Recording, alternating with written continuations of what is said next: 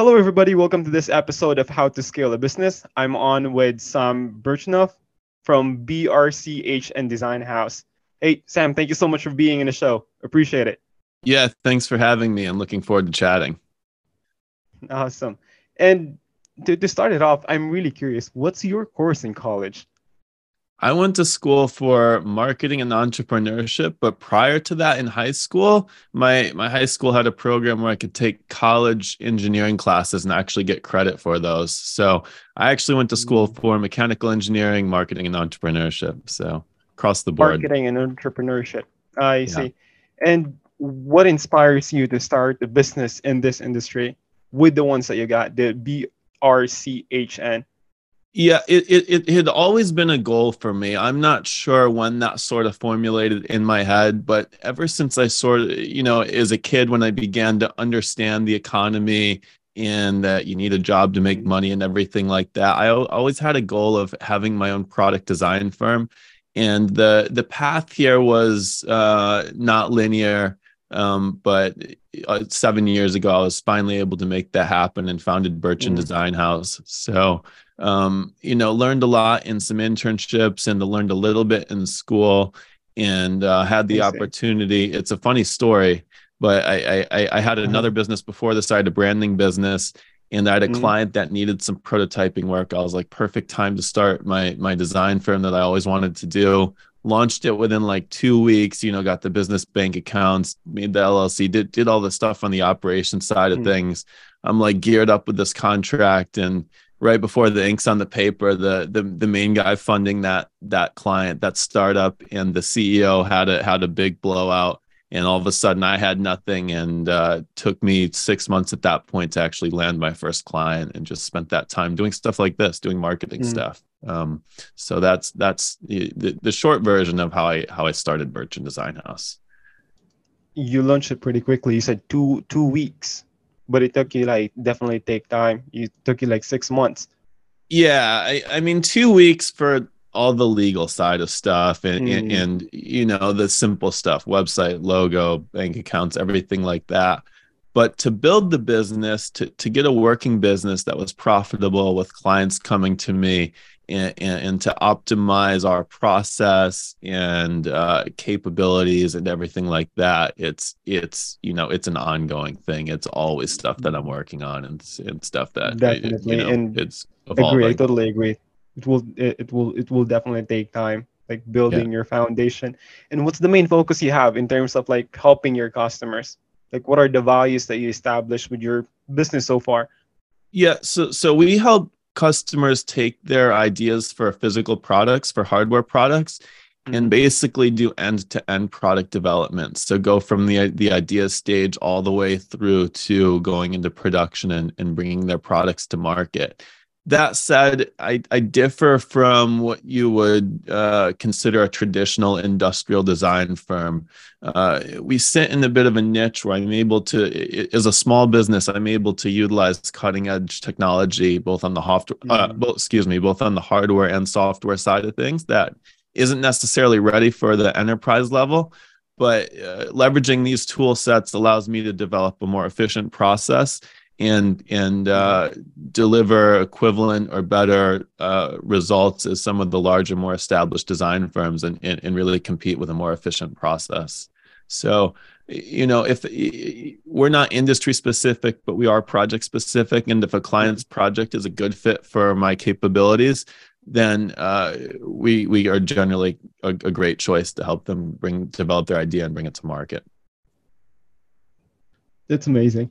And like you just mentioned, cutting edge technology, how do you stay up to date with that, with the latest trends and development? It's a huge part of my job because it's a rapidly evolving industry. I mean, for a while, the buzzwords are additive manufacturing and 3D printing, and that's all stuff that I utilize. But when you talk about volume production or manufacturing, a lot of that technology hasn't changed much in the recent years, but it sort of is now. Like some of the prototyping tools we use, some of the 3D printing technologies we use are making their way into volume production, which is a great thing because it removes some of the design constraints and the manufacturing constraints, and ultimately allows us to design more beautiful products that don't have to have some of the drawbacks with, say, injection molding or machining or something like that. So, there's lots of startups in the space, and I just try to stay plugged in with the industry. I'm partnered with some big companies in the industry, and go back and forth on some of the stuff they're working on. But it's a great question because, again, staying in that bubble of utilizing the latest technology is really what allows us to compete. So it's just about trade shows, chatting with people, doing cool stuff, everything like that. Cool stuff. I totally agree with that. It's definitely a cool stuff. Like using the creativity to establish something. Like the cover of your business is pretty broad. Like prototyping, it's just pretty amazing. Creating things. Yeah, I mean, one example is we can do 3D prints. I know there's no video on this, but we can make parts that are the equivalent of what you used to need a $250,000 machine to do. And I have a machine that's like under 30K that makes those parts. And that's something that's only changed in the last few years. So it's spectacular. It's pretty amazing. And can you share any specific like tactics or tools that you have that has been particularly effective in running this business like you have? Yeah, the actual tool sets. You can share the tool set or like the strategy that you got. Sure. From a process standpoint, it's really pretty simple. Clients come to us with an idea. We talk about design direction and goals for a project, and then we take a top-down design approach, basically doing some high-level concept models directly in CAD. And the tool set we're mostly using in CAD is from Autodesk. It's called Fusion 360. And if you don't know CAD, it's 3D models in the computer. From there, we work with the client to further establish details and design for manufacturing and sort of increase in level of detail. And throughout that process, we go through digital and physical iterations. Some of the tools we're using for physical iterations are SLA, SLS, and FDM 3D printers, CNC machines. And then we're doing photorealistic renders for color material finish stuff in KeyShot. And that's sort of the bread and butter of what we're using. Okay. That's again, that process is like pretty, what you call like intricate process, and it's just pretty amazing. When the clients have something that they want you to produce or create, you also came up with like innovations that like surpasses their expectation, or probably provide ideas. You do that one as well, like improvement with the products that they want you to create. Yeah, absolutely. I mean, I think that really comes down to creative thinking. And we talked earlier about how a big part of my job is staying on top of technology and technological trends in the industry. Another big part of my job, especially as I get older and spend more time in the world and in this industry, is maintaining, for lack of a better term, outside the box thinking. You kind of get used to societal norms and design norms. So it's important to not get used to what's normal in society when you want to design things that are impactful. So, a big effort to think creatively on top of years and years of experience of doing engineering and design it is probably, it's the real value in what I do, and that's what creates great products. Not really like conform to what is usual. You're saying think creatively. Is there like specific things that you do, like exercises that you do to like stay on this like kind of mindset, like creativity? How do you work that out?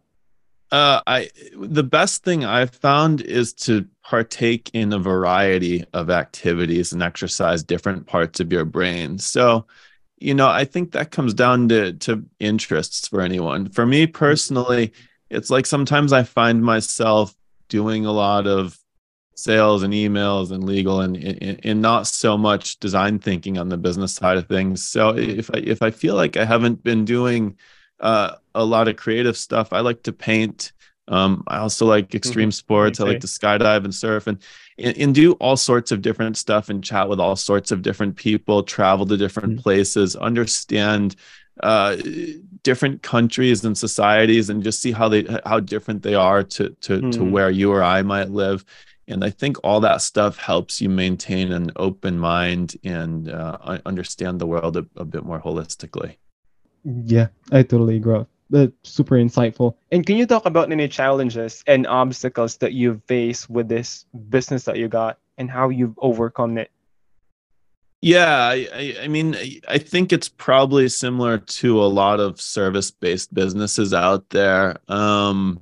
Bringing in new clients that convert is always a Mm-hmm. process that I'm trying to optimize and streamline. There's uh, generally we work with a lot of startups and generally bringing hardware products to market is more expensive and complex than you Mm-hmm. might think. We certainly deal with competition out there that promises the world, creates a prototype. Lots of times Mm-hmm. people take that prototype, they'll do a Kickstarter or crowdfunding campaign, Mm-hmm. pre-sell a bunch of their product, and then it comes time to manufacture that product. And it's like it hasn't been designed for manufacturing and it needs a whole redesign. At that point, they've burned all their CapEx, right? And they've sort of pre-sold a product that doesn't Mm-hmm. exist. And all of a sudden that's no longer a potential client because they're going out of business. So just getting the word out there to people that haven't been through hardware product development before, things to Mm-hmm. focus on, things that are important to actually get your product to market. um it's all normal challenges for us. Just Agree. optimizing website SEO, which I know you guys do, Mm-hmm. all sorts Yeah. of stuff like that. So just, yeah, getting converting clients in the door. And it's a roller coaster. Like we get a lot of referral business, but then the macros change and clients aren't coming to us at the rate that they used to be. And I know Mm-hmm. that's sort of true across the industry because I talk to a lot of people in the industry. So Mm-hmm. just the ebbs and flow of the economy and capex spend. But I'm a believer that there's always clients out there for this sort of thing, and I need to differentiate myself enough and get in front of their eyes to get their to win their business. I agree with that. 100%. 100%. And as we talked about like changes and development, so there is something that there's like a foundation of a company or a business that doesn't really change, like what we call like the core principle. Mm-hmm. So do you have like something to share regarding that with your company? Like what's the core principle that you have Well, for your particular business?